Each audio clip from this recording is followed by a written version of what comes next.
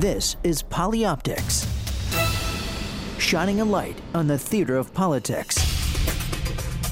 And now, from New York, here's Josh King. Thanks for joining us as we pull back the curtain on the events that shape American politics and drive the images and headlines. Polyoptics, the only show of its kind on the air today, and you hear it first on POTUS. This week, a tornado of activity. Toto, we're not in Woodbury anymore. The governor's been on the lam for who knows how long, dodging walkers or biters, as he calls them.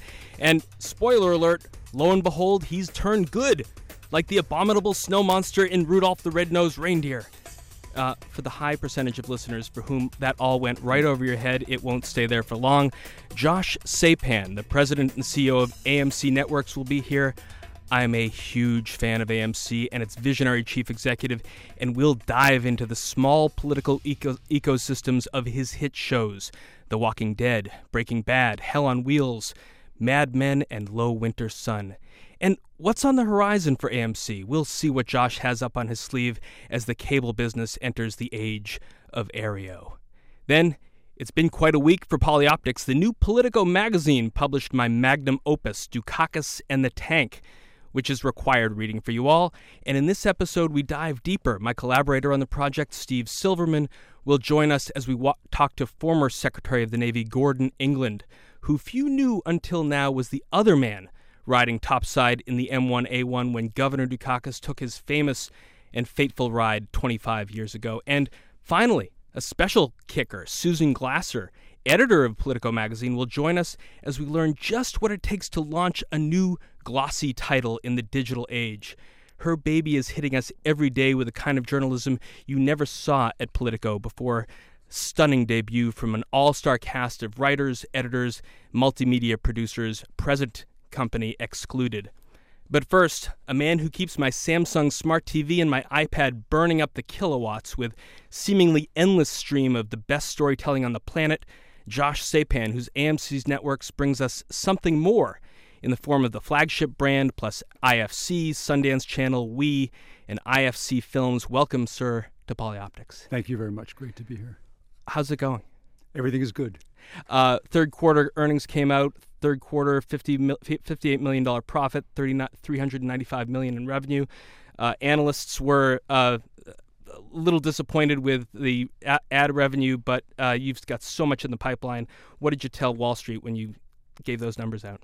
Yeah, I think it was a reasonably good quarter for the company. We had very strong revenue growth, particularly ad revenue growth. We talked a bit about an acquisition that we signed the deal for but have not yet closed, which is a European company called Cello Media, which will expand our channel presence around the globe to over 130 countries. So a big deal pending for us to be closed. You wrote a $1 billion check to John Malone for Cello Media. What do you get from that? Why don't you just use other distribution mechanisms for your content? Right. Outside of the U.S., we have been expanding for now about 5 or 6 years. We launched first AMC in Canada, which is now widely distributed, and we launched something called Sundance Global, but it's really the Sundance Channel in Western Europe, Eastern Europe, Asia, and then we launched our We TV service in Asia, and then most recently launched AMC in Latin America in a joint venture with DirecTV. So we have been doing it, as they say in the business world, organically, but this represents an opportunity to get into 300 million homes with a variety of different channels with the flick of a switch. So it really advanced that cause very rapidly, hence the acquisition. So, Josh Sapan, there's a huge football game on tomorrow night. Tom Brady and the New England Patriots, Peyton Manning and the Denver Broncos. It'll be aired for anyone with rabbit ears free on NBC. National Football League has come out in support of the broadcast networks in their lawsuit against Aereo and Barry Diller. What are the implications for AMC Networks about where this comes out on the Aereo controversy? There probably are reasonably significant implications for that and a number of other things for what we run, which are basic cable channels. That is one of the big variables in our technologically driven, the part of that future. I think that book is yet, of course, to be written, and we'll see where it goes. So we mostly have our mind's eye on doing what we do day to day, and with an eye toward what's happening in the big ecosystem of media, and we'll have to monitor it and see where it lands. And what you do day to day is so good. Well, thank you. Thank you so much. It's not me. It's actually all the people who work there, but thank you for making it me for this conversation. It will be you for this conversation. And that was not what AMC always was, a place where low acquisition fees for beloved old movies would get replays over and over again for me and my wife and my kids, and now it's the home of so much original content. How did it evolve from where it was to where it is today? Well, thanks for asking. So we, about 7 years ago, related to the current chapter of AMC, the channel, and our company, AMC Networks, we embarked on an initiative to aggressively add original programming to AMC, which you referred to was really black and white, uncut, commercial-free classic films, which was a great part of our early existence, but I think we now consider a different chapter. And driven largely by what we thought were technological imperatives, meaning changing technology that brought everything to tablets, phones, on demand, etc. We felt that being essentially an aggregator of film, which we were for AMC and we were for IFC and we were for the predecessor of WeTV that was then called Romance Classics, and we actually were in the early days of Bravo, which we owned before we sold it to NBC. We felt that aggregation, and I'm sure you're familiar with this story in some detail, was going to become a different game and a different endeavor. Yeah. And that ultimately, to be meaningful to the world with our channels, we had to produce stuff that people wanted and liked and hopefully loved. And so we embarked on that initiative, and it was probably kicked off most notably by Mad Men. So you joined AMC when it was part of the Cablevision business, I think 1995. So you've been there, quite some time now. How did you come to AMC in the first place? What was your sort of creative background that landed you with the Dolans and Cablevision? Sure. Actually, it was earlier than that, actually, that I landed with what was called Rainbow Media, which was operated by Cablevision and the Dolans. I had an interest. I had worked at Showtime prior to AMC. Now it's called AMC Networks, and always been interested in radio, television, and film, and so embarked on a faltering beginning of a career in it when I left college, and stumbled along the way, and then got lucky and wound up here. So many of your shows, as we'll get into very shortly, have this sort of political overtone and undertone. Did you come to developing these series with any kind of a political sensibility? And we'll get into each one of them. Yeah. I don't think we really did. I think we were looking for, and you probably see things in them, Josh, that some of us may not see. So I'm anxious to hear you speak about your view of what some of these things mean and what the political ecosystems are from your point of view. I'd be interested in hearing that. I think we really came to them for what we thought were great stories, great drama, great craft, and great characters. And we've been driven by that, not only on AMC, but on Sundance Channel, which you may be less familiar with. We've recently done a series called Rectify, which actually is directly political, by the way. Can't wait to see. You've already put it on video on demand a little bit for right. To actually, it aired. The first 6 aired, and it is about a man who is let out of prison and the ambiguities surrounding his guilt or innocence and his return to community. I think you're going to like it a lot. And we have another drama for Sundance that is, I think, right up your alley, called The Red Road. Right. And it actually was inspired by a story ultimately in the New Yorker. And it's set against the backdrop of actually the Ramapo Mountains, not far from New York, where there is really a true collision of cultures. Pass them all the time on my way up to the Catskills. Right, and if you're familiar with it, it's just a great story because it is there's an indigenous population encroached by the sort of McMansion suburban expansion, and it's set against the backdrop of a crime that brings those two cultures to collision. It's actually pretty interesting story. And then later I really want to talk about Turn, because that's what I'm so excited about. Good. But let's start with Walking Dead, which is sort of captivated my attention. Never read the comic book series, just latched onto the series itself. And for, I think, first 2 seasons, Rick and the group are struggling on their way through making their way from their original home into Atlanta and then back to their encampment at Herschel's. And now they come in the last season to Woodbury, which has its own unique form of government. I want to hear a conversation between the governor and Rick Grimes. So it was his fault. He's a wild card, but he's effective. He gets the dirty jobs done. I thought you'd take responsibility. I thought you were a cop, not a lawyer. Either way, I don't pretend to be a governor. That's no Chris Christie, Josh Saban.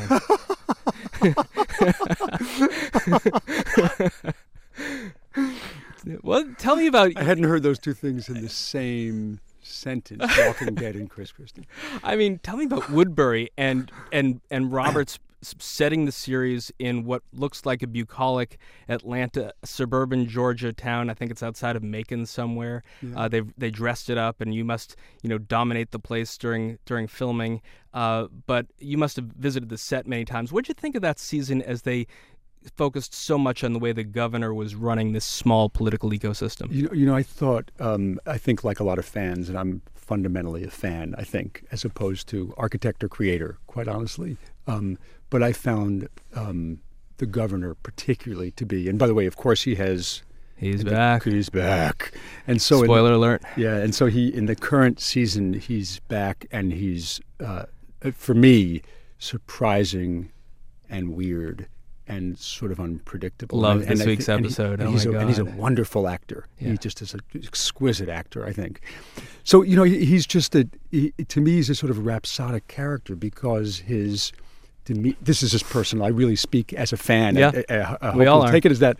But he's so seductive and seemingly so concerned and empathetic, and he's so deviant and all sorts of other bad stuff. And so he's a pretty rich character. Obviously, production budgets make it easier to shoot the film down there, keep the costs down. But what about sort of occupying this particular corner of Georgia and becoming part of the community? There was a big article about that last year. Yeah, Josh, I'd actually have to refer you to the people who are closer to it than me. I do know that the Wise were there, but I couldn't speak with authority about what the true community experience is like. So moving on to the schedule, because I can't wait to see the last few episodes of the season. But one episode, as I was talking to Georgia earlier, that I don't watch enough of, but I'm looking forward to binge on, was I was one of the world's biggest fans of David Milch and what he did with Deadwood. So when you premiered Hell on Wheels, I couldn't wait to really dive in and begin to binge. And that's still on my queue because I've got so much else to watch and catch up on. But I want to hear a little bit of this conversation between that involves Ulysses S. Grant. Yeah. Northern general, Southern soldier working together to unify these United States. It's what the country needs. Well, the hell is Cheyenne? I had the Bureau of Land Management rename the town of Durant to Cheyenne. You renamed Durant's town? Yes, sir, I did.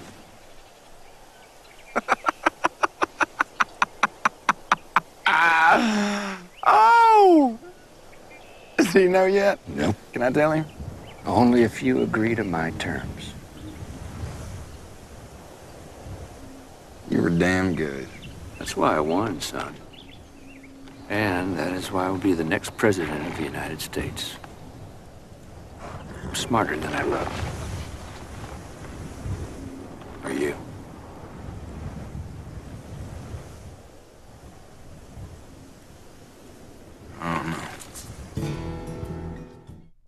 Josh Sapan, President and CEO of AMC Networks. You are also a Renaissance man in so many ways and the author, among other things, of The Big Picture, America in Panorama. So when they come to pitch to you, let's do Hell on Wheels, let's recreate the building of the Transcontinental Railroad, you as a great fan of American culture and arcana, does this hit your heart somewhere close?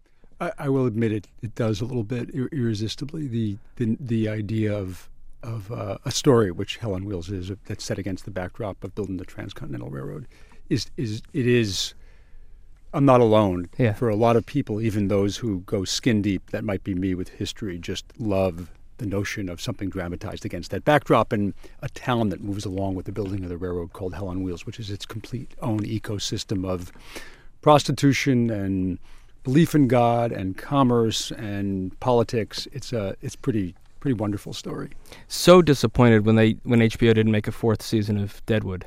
Yeah, it's the vagaries of TV. When you're in love, sometimes with a series and it goes away, it seems almost impossible that it could happen. I've had it happen to me. Do you get out? Where do they film that that show? It's actually in Canada. Yeah. So how's that for being a traitor? Well, it's fine. Then we come, of course, to the show that has been so prominent for you for the last few seasons, ended its run, Vince Gilligan, such a triumph. I want to hear a little bit of one of the all-time great scenes of Breaking Bad. Walt, I've said it before.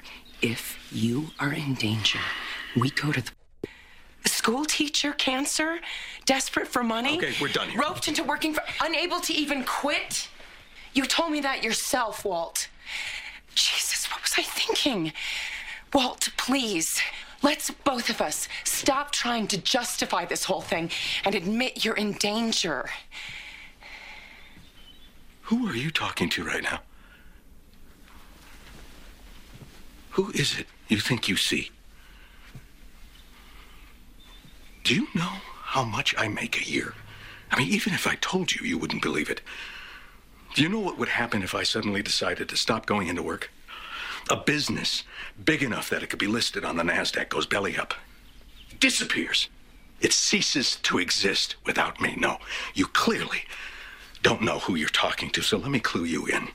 I am not in danger, Skyler. I am the danger. A guy opens his door and gets shot, and you think that of me? No. I am the one who knocks. Josh Sapan, thank God that Breaking Bad lives on Netflix, but what are we going to do without Bryan Cranston and Walter White going forward? You know, it's. I think people. I'm going to mourn. Jesse Pinkman, Walter White, Tuco, the whole crowd. It's either mourn them or just place them somewhere like great characters from great stories. And I'll restrain myself from too many literary references, but you know, Raskolnikov and all these great guys, they sit somewhere, and you can refer back to them. So they're not gone forever. You can find them. Vince Gilligan tried hard to find a home for that show, and he didn't think that you would probably own up to your offer to give him complete creative control. What happened to the gestation of Breaking Bad that it turned out to be what it was? You know, we were new to the drama experience with AMC. We had done Mad Men, and we read it and thought it was wonderful, and we saw the pilot, and all I can say is just we were blown away. We were really blown away because I remember distinctly sitting in the room that we sat in when we watched it and thinking this is more like a great movie than any TV show I've ever seen, and this looks like more like an independent film that was unregulated by market forces and true to the picture of the creator, Vince Gilligan, and Bryan Cranston was wonderful. And I thought, Jesus, it's spectacular and it's really unique. Who knew, by the way? I will say, however, who knew that 5 years later it would become, or 6 years later, as big a deal as it did? And for folks of a certain age, me one of them, you get used to crime dramas being based in L.A. or New York. You come up and you start watching The Wire and you say, well, it could happen in Baltimore. But what about the setting of this show in Albuquerque and the mystique of the American Southwest has sort of been special for AMC and the legacy of this show? You know, I'm not a critic, but I can give you my own 2 cents. Much has been written about the Albuquerque sort of look and how it foots so beautifully with the story and the sort of, to use a fancy word, the sort of ennui of all the vacancy and, you know, and the strip malls and all that stuff. But it really is just such a, you know, Vince and everyone he worked with made such a, it was such a fully realized vision in every way. And I do think it's infrequent. The Wire is a shining example, and there are others. I think The Sopranos was beautifully done, and Boardwalk Empire is beautifully done. Yeah. And actually Masters of Sex looks really great. And Low Winter Sun, we'll talk about that in a second. Yeah, Low Winter Sun is great. But and so they really are. But they're sort of a countable number, I think, of TV shows where the place and the picture of the place are notably and consciously additive to what the story, who the characters are.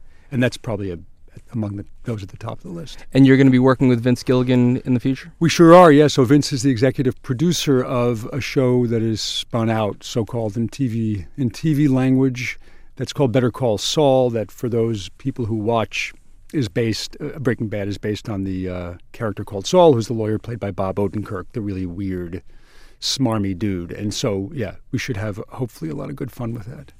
So now we come to this very city in which we sit, New York City, but we go back several decades to the 1960s and this incredible show called Mad Men. I want to hear a little bit of the show in one of the recent seasons. Technology is a glittering lure, but there's the rare occasion when the public can be engaged on a level beyond flash if they have a sentimental bond with the product. My first job, I was in-house at a fur company with this old pro copywriter, Greek, named Teddy. And Teddy told me the most important idea in advertising is new. Creates an itch. You simply put your product in there as a kind of calamine lotion. But he also talked about a deeper bond with the product. Nostalgia. It's delicate, but potent. Josh Sapien, I feel John Hamm like making love to me through the headphone right now. I mean, this is such... Don't trust it. I think I'd give you a caution of don't trust it. Well, isn't that the political pitch, though? I mean, couldn't that have been given to Eugene McCarthy or George McGovern, that pitch? You can beat Nixon. Nostalgia. It's delicate. Yeah. It's interesting to... it's funny you responded that way, Josh, because listening to it so carefully, I always watch it with pictures and listen to it. And hearing it without the pictures makes the intention seem actually clearer to me. The hustle seems clearer than when it's embodied for some reason by John Hamm. And it actually gives, as I listen to it, it gives greater credit to Matt Weiner, the creator and producer and often writer, because the words, I don't mean to be gushing here in response, but I think the words are so exquisite. And his character in those words is so complete. And in a certain sense, at this point, having watched them, you can be conscious because you know what the pattern is. But it really is sort of just brilliant writing and conception. I mean, to Matt Weiner's credit, just the figuring out of the prop of the carousel brings all of your viewers back to the 60s and 70s when that's how families shared their images, right? Yeah, very much so. I mean, absolutely. Was that the way it was in the Sapien residence? You know, we were a little technologically limited, so if we had that, no one could probably use it in our household. I was considered the technologically advanced one because I could use a screwdriver. So I don't know that anyone could operate a slide projector in my household. But there's familiarity in general because my father was a copywriter. So there's that part of it that I know really well. Political overtones are woven into every single episode of Mad Men. I want to hear a little bit of an interview that Jake Tapper did with Matthew Weiner in the beginning or promoting of this current season. Let's hear that. One of your characters is a political operative, Henry Francis. Ready? Are you ready? And yes. He's worked for moderate Republicans in New York. John Lindsay, the mayor, Nelson Rockefeller, the governor. Yes. He made a comment about George Romney in that episode. Henry Francis, well, tell Jim His Honor's not going to Michigan. Because Romney's a clown, and I don't want him standing next to him. It actually makes perfect sense that somebody who worked for Nelson Rockefeller or John Lindsay would say that about George Romney. That makes sense. But George Romney is the father of Mitt Romney. Mitt Romney's son, Tag Romney, as you probably saw, was not happy about the mention. And he wrote on Twitter, seriously, liberal media? By the way, you're now a member of the liberal media. I don't know if you knew that. I heard conservatives love the show, so I'm not going to say what mocking my dead grandpa. I mean, he was offended. Yeah, I mean, I know. I don't know what to tell you. You know, was it a dig at Mitt Romney at all, or no? Honestly, I was looking at the election. First of all, there's not one moderate Republican who should not be thrilled at the archaeology I have done on the Republican Party in this show. There's a whole bunch of very interested, fair-minded, non-prejudiced, economically interested do-gooders that disappeared from the Republican Party, and I basically brought their names up. And they Josh Sapien, do you have to ride your showrunners closely to make sure they don't go over any political bounds that shall not be crossed, because now you are a member of the liberal media. Yeah, well, they actually operate with incredible autonomy, and we are immensely to the credit. That's just the way it really operates. Yeah. So we live at their effect, and we're the outlet, and we'll take the good, the bad, and the indifferent.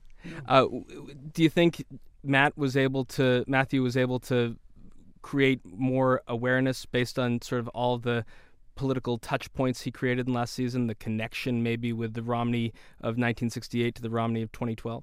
I thought what he said was really true. I thought that specifically what he said was true, which was it was a pretty wonderful portrayal of Republicans of that time, and I think the connections were great. I think they've been great throughout the show. They've been pretty, I don't know what you think, but they seem to me to be pretty delicate, sometimes very evident, but delicate nonetheless, because they don't stand up and say, let's think about this, not in the context of the story. They say, let's think about this in the context of the story. Have you seen dailies to the new season? What do they look like? I have not. So, all right. Yeah. So the last show that I want to touch on is a new one that I've not seen yet, but that holds great promise to me. As a huge fan of The Wire, it's when you take a production and you put it in a place that has received so much journalistic coverage for what ails this city and what can be done to fix it up. I'm talking about Low Winter Sun, made on location in Detroit. Let's hear a little clip. Detroit's one of those places that the people who live here are fiercely proud of it, and they have such a love-hate relationship with it. We're shooting most of it on location, so whatever Detroit is will certainly be a big feature of this show. Detroit really represents the soul of our main character, who wants a chance of redemption, and the city is just like that. Well, I had to get my Detroit on, obviously, in order to prepare for the role, because it's such a big feature of this show. Frank Agnew, why does he stay in the city? Why does he care so much about it? It's deeply embedded in him. Anytime you have a great city, a great American city like Detroit, like New York, like Chicago, like New Orleans, it becomes a character. Detroit is an extraordinary, incredible city. There's a Motown and everything else. There's a different rhythm in Detroit. There's a different flavor about Detroit. There's a beauty to the city that is amazing. The more you get to know it, the more you see it, and yet it's also sort of a broken beauty. Josh Staphan, you think about greenlighting a show like Low Winter Sun, and obviously the producers come in and say, and we're going to do this all in Detroit. What do you, as the network chief, think about that? You know, it was pitched and it was portrayed by actually our own people with a real sensitivity to how much Detroit could be a character in the story. And actually there was a tone reel that was done before the show was shot, which was sort of a montage of the world of Detroit today that was really well put together and was sort of perfectly evocative of everything that was said in that little clip of decay and disappointment and diminution, and then sort of hope and ambition. And the tone reel was spot on. The tone reel was like a commercial for if you could embody all that was true of Detroit today with its past and its legacy, and you could put it in a TV show and wrap it all into that soul, this is what it would look like and feel like. And so, yeah, it was a big consideration. It was very cool.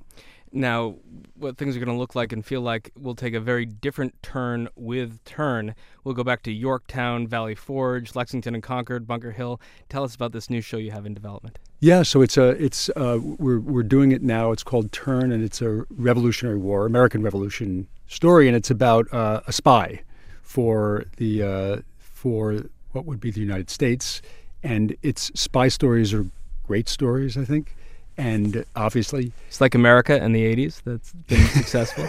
Yeah, that's right. And so this guy's a spy, and it's set against the backdrop of the Revolutionary War. So, all the things that you said about the vagaries of sort of who's on first and who's right when you were referring to The Walking Dead, of bad within good and political ecosystems and things being imperfect, are actually, I hope, going to be portrayed very well in Turn. It seems to be in the script, and it seems to be in the pilot. When will we see it? Sometime in 2014, a date not yet set. Can't wait for that. Yeah, thank you.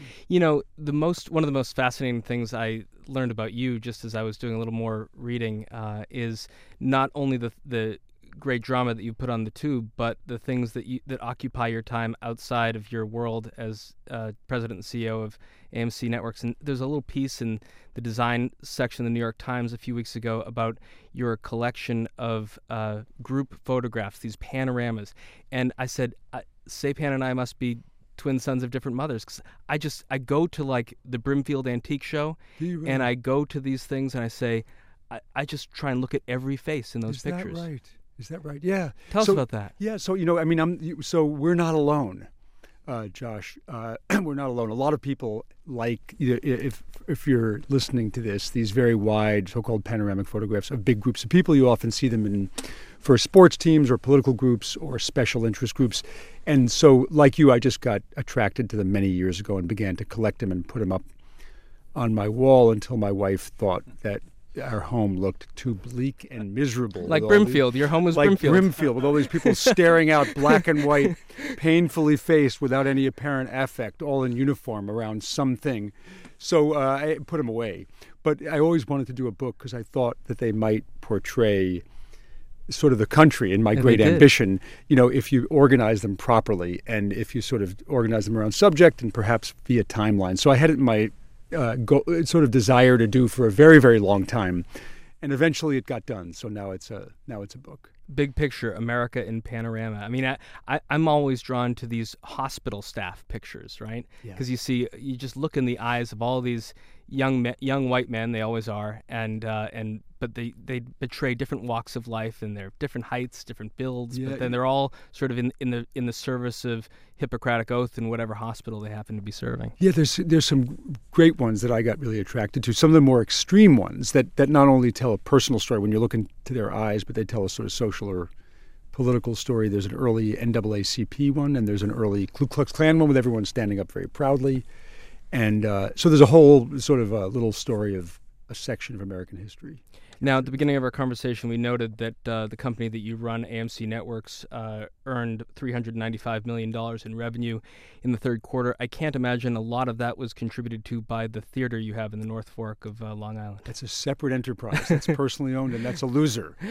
Tell us, for all that you are sharing with the Globe and with Cello Media, your content is going to get even broader. But for 25, 30 kids on a rainy Saturday afternoon who want to see a movie, they've got an old-time theater, beautiful old-time theater, thanks to Josh Saipan.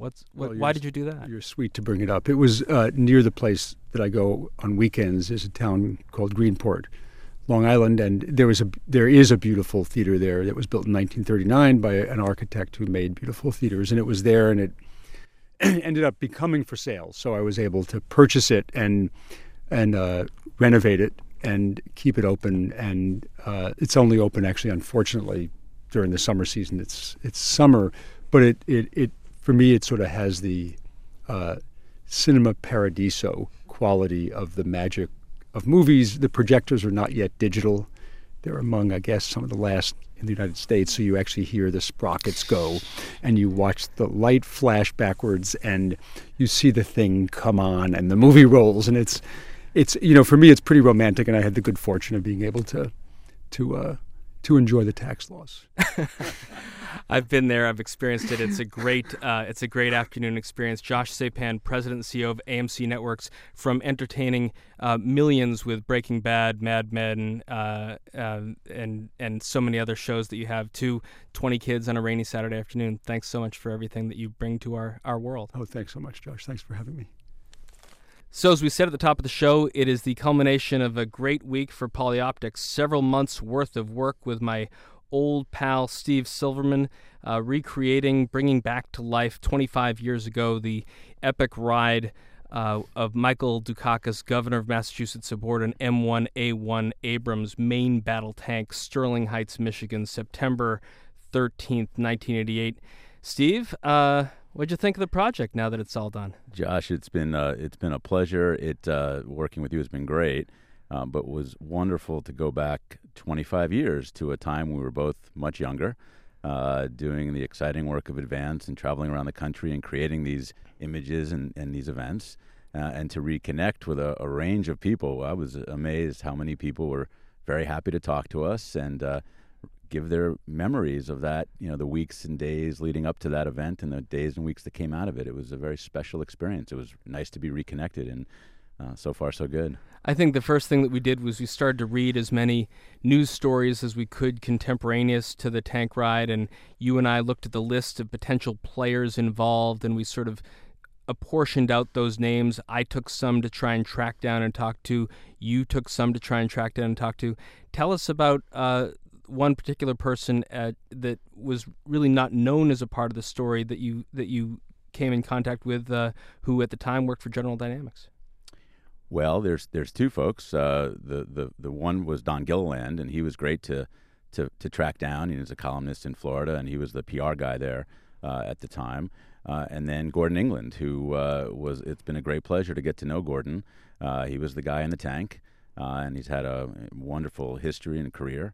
But to get to know Gordon and Don has been very special. They came at it from a whole different perspective. It was fascinating when you look at it, the two, and they both make this point, the different perspectives. The Dukakis world was looking for a good photo op and a way to reinforce the defense message. And I think it was very important to Don and to have a chance to show off this beautiful tank, and the national media coming there was a good thing for sales. So it's interesting to come at it from several different perspectives. At the time, Gordon England was Vice President of Engineering of General Dynamics Land Systems. He had an amazing career that even followed that, and he was also involved in early space program work. But after General Dynamics, worked in, I think, the end of the Clinton administration and throughout the Bush administration in several roles, including, I think, 2 terms as Secretary of the Navy. And Secretary England joins us to recap a little bit today. Secretary, how are you, sir? I'm good, Josh. Good afternoon. Steve, how are you both today? Doing very well. Thanks for being here. Good. Nice being with you. Thanks for the opportunity. Well, sir, thank you for being so open and sharing of the story and helping us understand this a little bit better. I gather you've seen sort of the uptick of interest in this over the week. I don't know if people have come up to you and say, hey, Gordon, well, actually, what's been the feedback that you've heard since we brought your name back into this? Well, I've gotten a number of emails from friends because, of course, a lot of people I know still vividly remember the tank episode, and they know I was associated with it. So as people read your article, which was very well done, so congratulations on an excellent article, they've sent me the article. I've received the article from probably 15 or 20 sources now to make sure I didn't miss it myself. So, people have, gotten back in touch with me, as a consequence of the article that you published. Tell us, Gordon, you were very reluctant over the years and very respectful of that whole experience, and you really didn't talk about it much in public for 25 years. What made you change your mind, and how has it been to be able to tell the story finally? Well, Steve, I had thought over the years, particularly after it became this iconic image, I had thought, well, one day there are experiences I had that may be of interest to other people, and I thought, one day I'll publish an article or something. On the other hand, well, I thought it would be of interest to people. I was reluctant to just publish an article about my experiences because, frankly, I didn't want to embarrass anyone. I'm really not a professional writer. I didn't want to take it out of context. So I thought about it. I kept putting it off.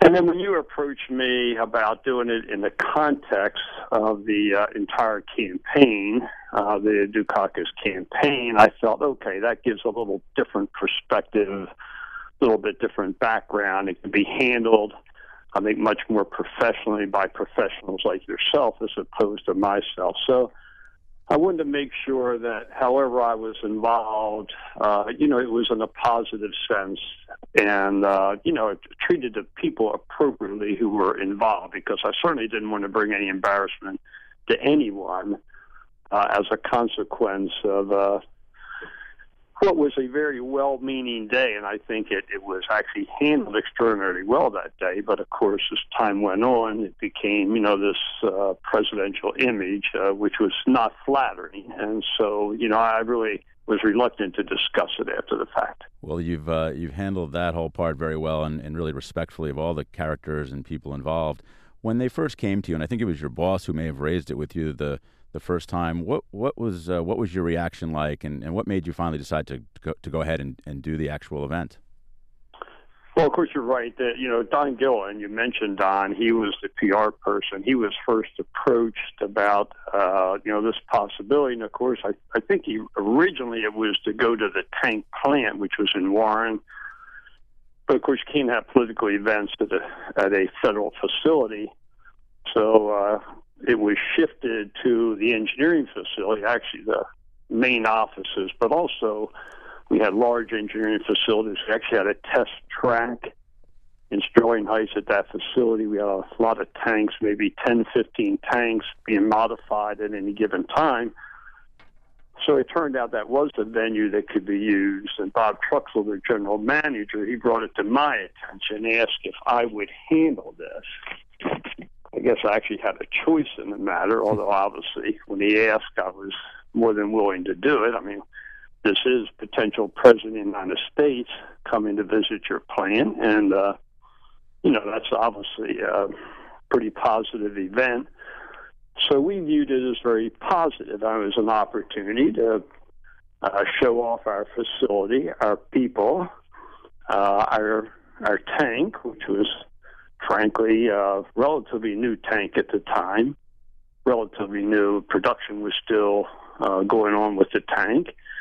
So it was good exposure for everyone, and frankly, sounded like it'd be a fun, interesting day. So, enthusiastically, we embraced the idea. And the Abrams was, being built. A lot of Abrams were being built. A good, strong Defense Department budget. But there was also Star Wars as a policy matter. How did you guys think a little bit about where your role was vis-a-vis the other military options that the government had or was considering at the time?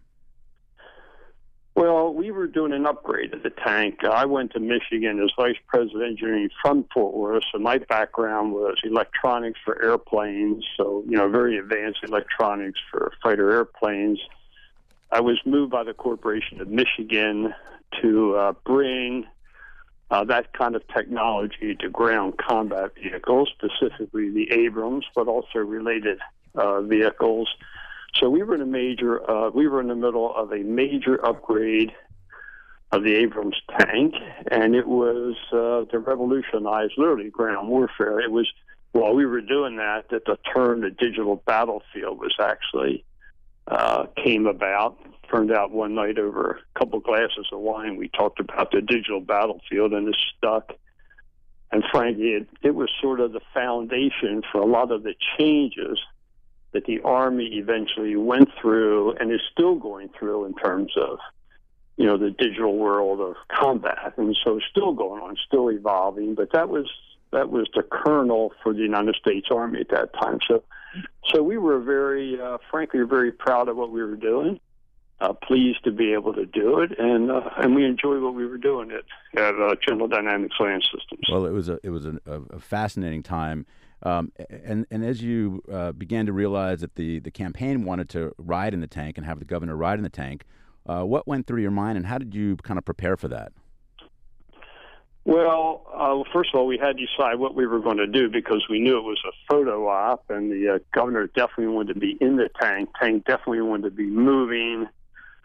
The advanced people, which I'd met with a number of times, but frankly, I don't remember names, but your article actually covered it well. They definitely wanted action shots of the governor in the tank, so we literally laid out a test track, that is, a route that the tank would take, and where the National Press Corps would be, and what the whole day events would be, etc. And they definitely wanted, the advance team definitely wanted the governor to be seen in the tank. And so it's rather interesting. If you look at most of the photos and most of the video, you do see the governor. You do not see me because deliberately we lowered the seat that we were standing on my side of the tank. I'm actually maybe an inch or two taller than the governor. But we lowered it on my side so it would be about the governor, not about somebody else. Actually, afterwards on the Johnny Carson show one night, Johnny Carson said, there was actually somebody else in that tank. So my role was to be out of sight, and so this would feature the governor. And so the whole event that day was set up for a good photo op for the governor. And by the way, it was a good photo op. I mean, it worked out perfectly in terms of the photo op. It didn't work out in terms of, obviously, the governor wearing the Abrams helmet.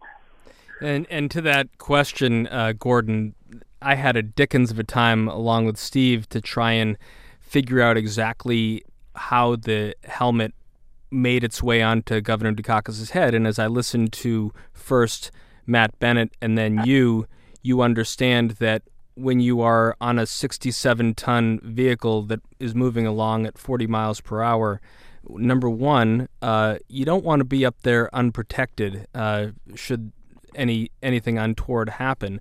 Number two, if you've got Gordon England trying to explain what this vehicle can do, the only way you're going to hear is if you are connected via a intercom device, which is enabled by the helmet. And yet there were a lot of folks that I talked to that suggested they didn't want to have a helmet for the tank ride. How did you deal with the questions of both safety and communications, but on the other hand, what might have been the desire of some to have a helmet-free ride? So here I think probably Matt and I may disagree some reading the article.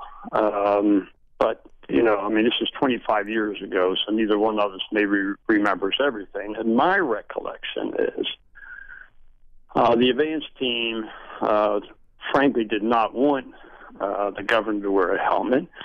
And he could have actually been in the tank without a helmet. It was not required to wear a helmet. It was required to wear the coveralls with the straps so that if anything happened, you could be extracted from the tank. That said, I don't know of anyone who ever rode in a tank without a helmet, but I don't believe there was such a regulation, but there was one on the coveralls themselves. But as you commented, Josh, there is a safety issue because the tank's actually about 90 tons, and when it operates, particularly when it stops and starts, it's not like a car. It tends to have a jerking motion. You can be thrown around. Right in front, as you'll recall from the photographs, there's actually a gun mount and a gun mounted there. And so if you were thrown forward or back, first of all, you could be injured. Secondly, you could have a mark that could stay there for a long time. But also the communications, and not just with me, but while there was one Secret Service agent in the tank, actually, they wanted to be able to communicate if they thought there was any reason that you had to communicate with the governor. I think people wanted to communicate with him. So I think prudently, you do want to wear a helmet in a tank, as you commented, for safety purposes and also for communication. And, you're talking about a presidential candidate, that actually becomes a pretty significant factor. I frankly felt strongly he should wear the helmet. But I'm sure if the governor or if his team has said, no, we're not wearing a helmet, we still want to ride in a tank, I'm sure we would have accommodated that. But my view is you either wear the helmet or else you don't ride in a tank, frankly. I really think that was sort of the decision. Well, and that makes a lot of sense. What a recollection. And so let's just bring you back to the event is wrapping up. You hop out of the tank with the governor. You walk with him a little bit. Do you remember how you felt? And then, what was the reaction of General Dynamics as the motorcade sort of pulls away? Sort of a two-parter there.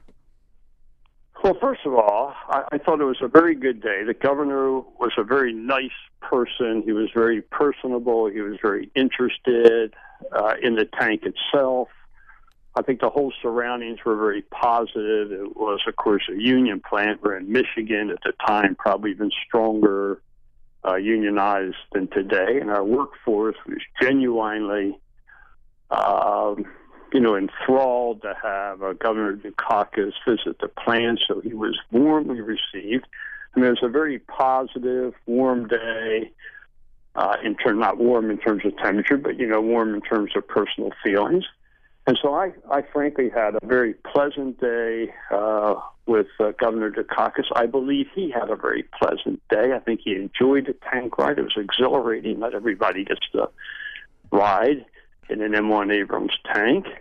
So I think it was exhilarating for him. It was for us. And we enjoyed our time together. So I think afterwards he was very thankful and appreciative, and I enjoyed it. And I think when the motorcade left, we felt like we had accomplished what our objective was. That is, provide the ride in a tank, make it safe for everybody, give opportunities for the National Press Corps, have our employees involved. So it was all very positive. I mean, there were no accidents, there were no incidents. I think everybody felt like the day went flawlessly. And so we felt very good about having had the opportunity to spend the day with potentially the next president of the United States, and frankly to show off our tank and our people who built the tank. And Gordon England, as we mentioned at the beginning of our segment with you, your stop in Sterling Heights, Michigan, as Vice President of Engineering at General Dynamics Land Systems was by no means the height of your career, because you went on to great public service in your turns as Secretary of the Navy. I want to hear one moment during your service as Secretary and get you to reflect both on that moment and where the Navy is today. That stands out from this first commissioning was the fact that I thought that the San Jack was by far the biggest ship or anything else I'd ever seen. It's 660 feet long and 120 feet high. It cut an impressive figure, to be sure. But next to this ship, it really cannot compare. Almost twice as long, with a 4.5-acre landing field, a tower that exceeds up to 20 stories above the waterline, and a feature that a few of my granddaughters in particular would really like. That's right, on board this carrier there are mind-boggling 1,400 telephones. For all of the special enhancements this carrier has received, however, for all of the state-of-the-art technology and the safety, the environmental features, the most important element will finally be added today in the form of the men and women who will serve aboard this floating naval air station. Secretary of the Navy Gordon England, you were there that day. Reflect on that scene and where you think the Navy is headed now and into the future. Well, of course, that was, I guess, the commissioning of the George H.W. Bush aircraft carrier, and which was obviously a very positive day for the Navy and for the United States Navy. And the Navy just recently, a couple days ago, I believe, commissioned the Gerald Ford, named after President Ford, and that's the new aircraft carrier for the Navy. So I think the Navy has, well, I know the Navy has done extraordinarily good service for the country in terms of projecting power forward, which is vitally important in this day and age, and also protecting sea lanes, because about 90% of all commerce and all trade in the world is across the oceans. And so that's been very peaceful, even though we've had some pirate attacks, et cetera. By and large, that goes very, very well safely every day. So thanks to the Navy, but also projecting power around the world, the ability to quell things before they become issues.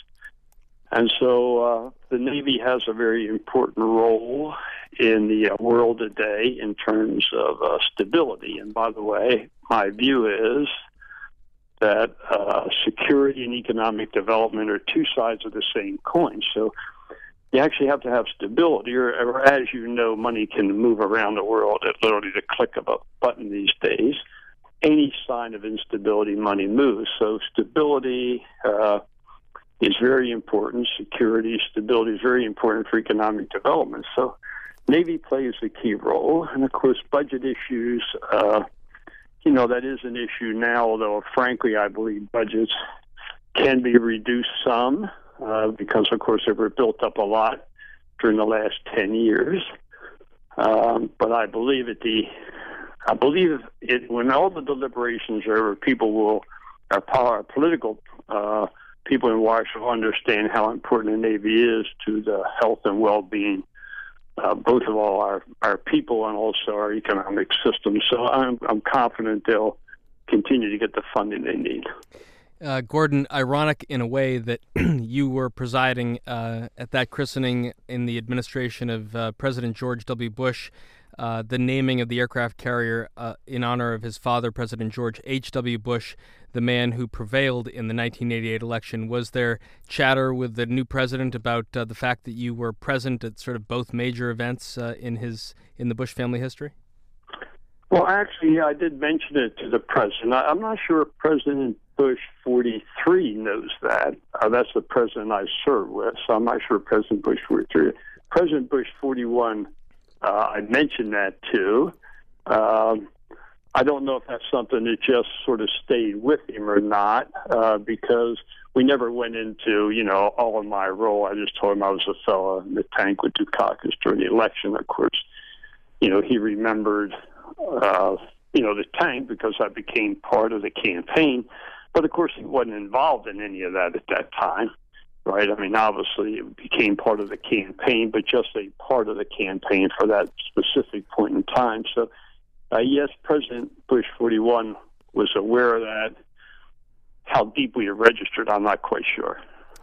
Well, Gordon England, former Secretary of the Navy, and such a storied career in the American defense and space industry, and a guy who really has been a great help to Steve Silverman and myself as we tried to connect the dots and recreate this story from September 13th, 1988. Thank you so much both for your service and for your openness and candor as you've tried to retell that tale for our benefit. Greatly appreciated.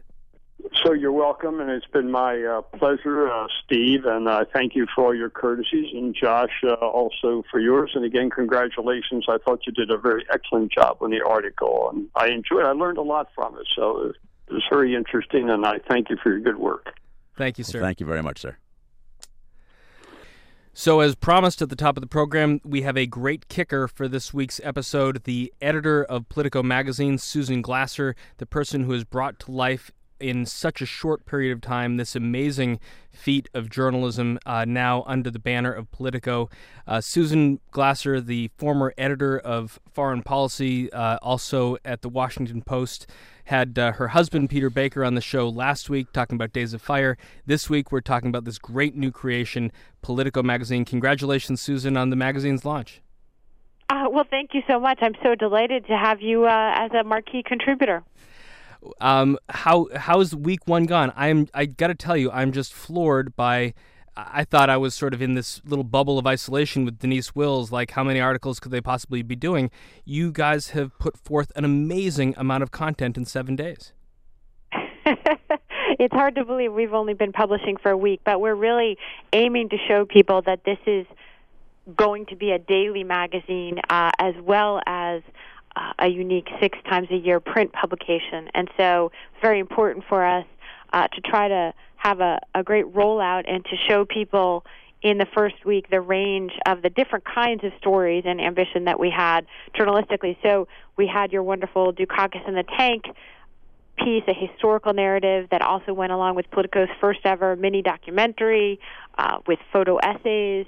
We've had a big reported piece today, first big on-the-ground piece by a national reporter from the Wyoming Senate race that's basically breaking apart the Cheney family, was another one of our big pieces this week, trying to show kind of the diversity of the different kinds of stories that we'll be doing in this magazine as it goes forward. Susan, you don't have the biggest staff in the world, and yet you've put forward so much in 7 days. Are you going to keep up this pace, or was this just sort of a preview to show people what you're capable of? Well, sometimes you need to create your own momentum, Josh. So we'll see. But I do think we aim to have a pretty robust and interesting mix of pieces every day for people to look at on Politico magazine online, so that we might have one big cover story every day, and then 4 or 5 other interesting, smart, timely things for you to read. So we're not looking to unleash a flood of new content. I recognize that people are already drowning in too much stuff to read. So we're looking for things that kind of break through the clutter, either because of their timeliness or the power of their ideas or the urgency of their reporting. The history department had its second installment later in the week with Todd Purdom and the story of Bobby Baker and the ribald days of the United States Senate. And Todd took an interesting tack. He was basically annotating an oral history from Bobby Baker, and then you guys published about a 125-page oral history that he gave. That's sort of breaking new ground for the way a magazine puts out content, isn't it? Well, absolutely, and I think that's part of what I'm excited about with this project is that there are so many different genres to explore, and the web, of course, is such a great platform for publishing a variety of different kinds of materials. So here's this great video documentary, but Todd Purdom stumbled across this incredible oral history conducted by the Senate historian. It was so explosive, so salacious, they chose not to put it online as they normally do with all of their oral histories, and it shows the Senate in the era of JFK and LBJ at its sort of shocking worst. And there's bribery and payoffs and drinking during the day and carousing and sex scandals. And Bobby Baker was, he was the man who knew it all. So we thought that the oral history, just with some smart editing and annotations, really spoke for itself. And so far, history is doing quite well on Politico magazine. Yeah, I can see by the number of retweets and Facebook postings. But, let's not sugarcoat it because we're on radio. Todd's annotation was an oral history about oral sex in many ways. Well, that's a good point. It was an oral history of that, among other things. The Senate, we celebrate the good old days right now in some ways when you look at the gridlock and the sort of breakdown of discipline on the Hill right now. But the truth is the good old days were never as good government as one likes to think that they were. And this oral history was a reminder of that. From a business perspective, you sit back and look at the first full week of Politico magazine with Jim Vandehei and John Harris, whatever metrics you use. What kind of things have shown you things that are working, things that still need some work?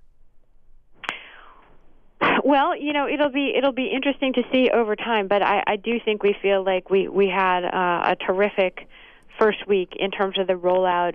There is a big audience, and that it's a sort of vindication of the theory of the case, which is that there's a big audience for these kind of stories, and that it complements rather than competing with the stories and the audience that Politico already has. So these are, by stepping out of the news cycle and around it, Politico had lots of news coverage, for example, of the feud between Liz Cheney and her sister Mary over the issue of gay marriage earlier in the week when this sort of Facebook war broke out between the two sisters. And yet we were still able to come back with what is one of today's most read pieces in Politico, which is this 4,000-word, really terrific, in-depth piece with exclusive reporting that Jason Zengerle did for Politico magazine. So I think that's a good example of how the two things can work together and complement each other. And in addition to some of the history department stuff that we've been talking about that is such a delightful and breezy read in many ways, my piece and Todd's piece can be a lot of fun at a certain time of day, but you also hit some other very hard stuff, and the editor's sort of a player coach in many ways, because you came out this week with a exclusive interview with Secretary of State John Kerry. I want to hear a little bit of the Secretary from recent comments he made about Syria, and then have you tell us about your contribution to the magazine this week. Now, I believe that the aftermath of the Iraq experience and Afghanistan leave a lot of people saying we don't want to, see our young people coming back in a body bag and so forth. But that's not what we're talking about. And what we have to do is make clear to people that we're not talking about war. We're not going to war. We will not have people at risk in that way. We will be able to hold Bashar Assad accountable without engaging in troops on the ground or any other prolonged kind of effort in a very limited, very targeted, very short-term effort that degrades his capacity to deliver chemical weapons. So, Susan Glasser, that without assuming responsibility for Syria's civil war. That is exactly what we're talking about doing. Unbelievably small, limited kind of effort. Unbelievably small, limited kind of effort, Susan Glasser. That was Secretary Kerry from a few months ago, as Syria was becoming so dominant in the headlines. You sat down with him. How's he adapting to this role, and what did you find as putting your old reporter's hat on and your foreign policy reporter's hat on? Well, I think that clip you played is a very interesting one because you can really feel and hear the tension and the frustration is palpable in Kerry's voice. The interview I had with him this week was very interesting as well because he is very defensive. He understands that on Syria as well as on a number of other issues, he is coming under a lot of criticism. There's the prospect, in a very positive sense, the United States might be on the brink of a nuclear deal with Iran that would at least be the first steps towards a long-term deal. They're talking about a 6-month, basically, freeze in order to see if we could negotiate a long-term rolling back of that program. That would be a major diplomatic accomplishment for Kerry and for Barack Obama. It hasn't happened yet, and of course, if it did, it would also mean, I think, an enormous political controversy back here in Washington with our allies in Israel and Saudi Arabia, who are very suspicious of the Iranians. But right now, John Kerry is feeling the heat. And so my conversation with him was very interesting because he is desperate to make the case for a diplomacy that hasn't yet produced the results that would make the case for the diplomacy. And I think, there's a sense of frustration rising. Syria, as in the clip that you played, is perhaps the most painful and poignant issue. You're talking about a civil war where more than 100,000 people have died, while the United States and its partners have basically done very little, in all honesty. And, that's going to be a part of their record now. And just as we're talking about President Clinton's actions in the Balkans and in Rwanda during his presidency, and could he have done more sooner to stop the killing, there's just no question that we're going to be examining Barack Obama's record and his administration's record on Syria for a long time to come. And Kerry has been an advocate of trying to do more. As he said to me, do you just think we should sit on our rear end? You can't just sit around and do nothing. But the problem is the results have been nothing, even if they have tried to do things. And I think that's where you're really going to see this is on the balance sheet of Obama and his foreign policy. They're not necessarily going to come out too well, but they're placing a lot of bets on this Iran negotiations, and it's a big breakthrough even to be to this point in the talks. Remember, for 34 years we've been getting to know with the Iranians, so we'll see what happens in Geneva. So the person who is occupying the corner office at Foggy Bottom is not Susan Rice. It's not a deputy taking over. It's someone who lost the presidential race in 2004, who has long been seen as a leader of the Democratic Party and a party elder, and a person whose promise was in many ways not fulfilled until he was able to be tapped by President Obama for this role. Is there a sort of unique urgency from this particular Secretary of State versus someone who was more of a, moving up from the deputy slot, or more of a policy wonk who he thinks time is short and he, for his own career and his own legacy, has a lot to prove? Well, I think you just summed it up very well, better than I did, Josh. John Kerry, this is his last stop, and he knows it, and he is focused on making some sort of a legacy play here, and I think that does explain a lot of his very active traveling. He's been on the plane like 100,000 miles more than Hillary Clinton at this point in her secretaryship. So, he's really making a play for something to happen. That's why he's focused on the Middle East peace talks, even though very few people, including the people involved in the talks, think there's real prospects for a breakthrough. He still put that back on the agenda in the hopes, even if it's a low percentage play, of accomplishing something major there. Hey, Susan, since when did Secretaries of State do these dueling "I've flown more miles than you've flown" kind of contests? I don't remember it being such a big thing between Warren Christopher and Madeleine Albright. No, I think that's right. I think this comes out of the last few years, and there was a lot of attention. So it was a criticism of Colin Powell that he wasn't a very active Secretary of State, and so I think probably when the Condoleezza Rice came in, there was a focus on sort of metrics and showing how active she was. And so really it's been the last several that you've seen a sort of competitive, like Hillary Clinton couldn't rack up more miles, so then her people were eager to get her the record for the most countries visited.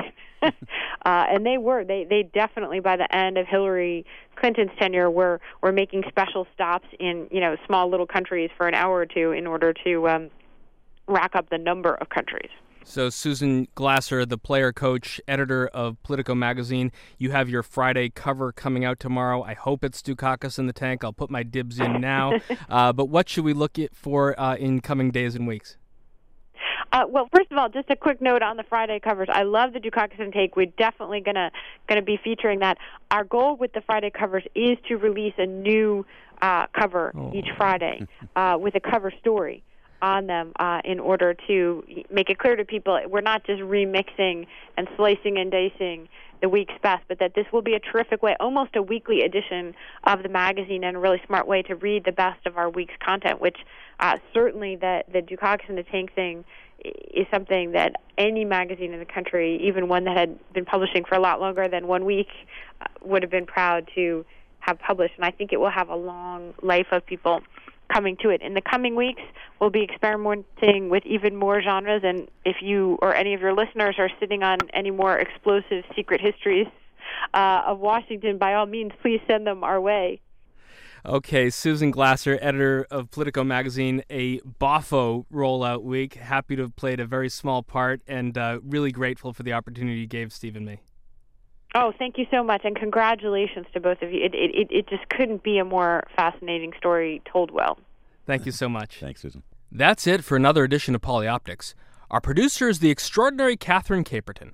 You hear us here each Saturday on SiriusXM Channel 124 POTUS, Politics of the United States. Missed any previous episode? Find them all on polyoptics.com and follow us on Twitter @Polyoptics. Keep your eyes on the visual. Think about how it moves you, and we'll talk about it next week. Thanks for listening. I'm Josh King, and you're on POTUS.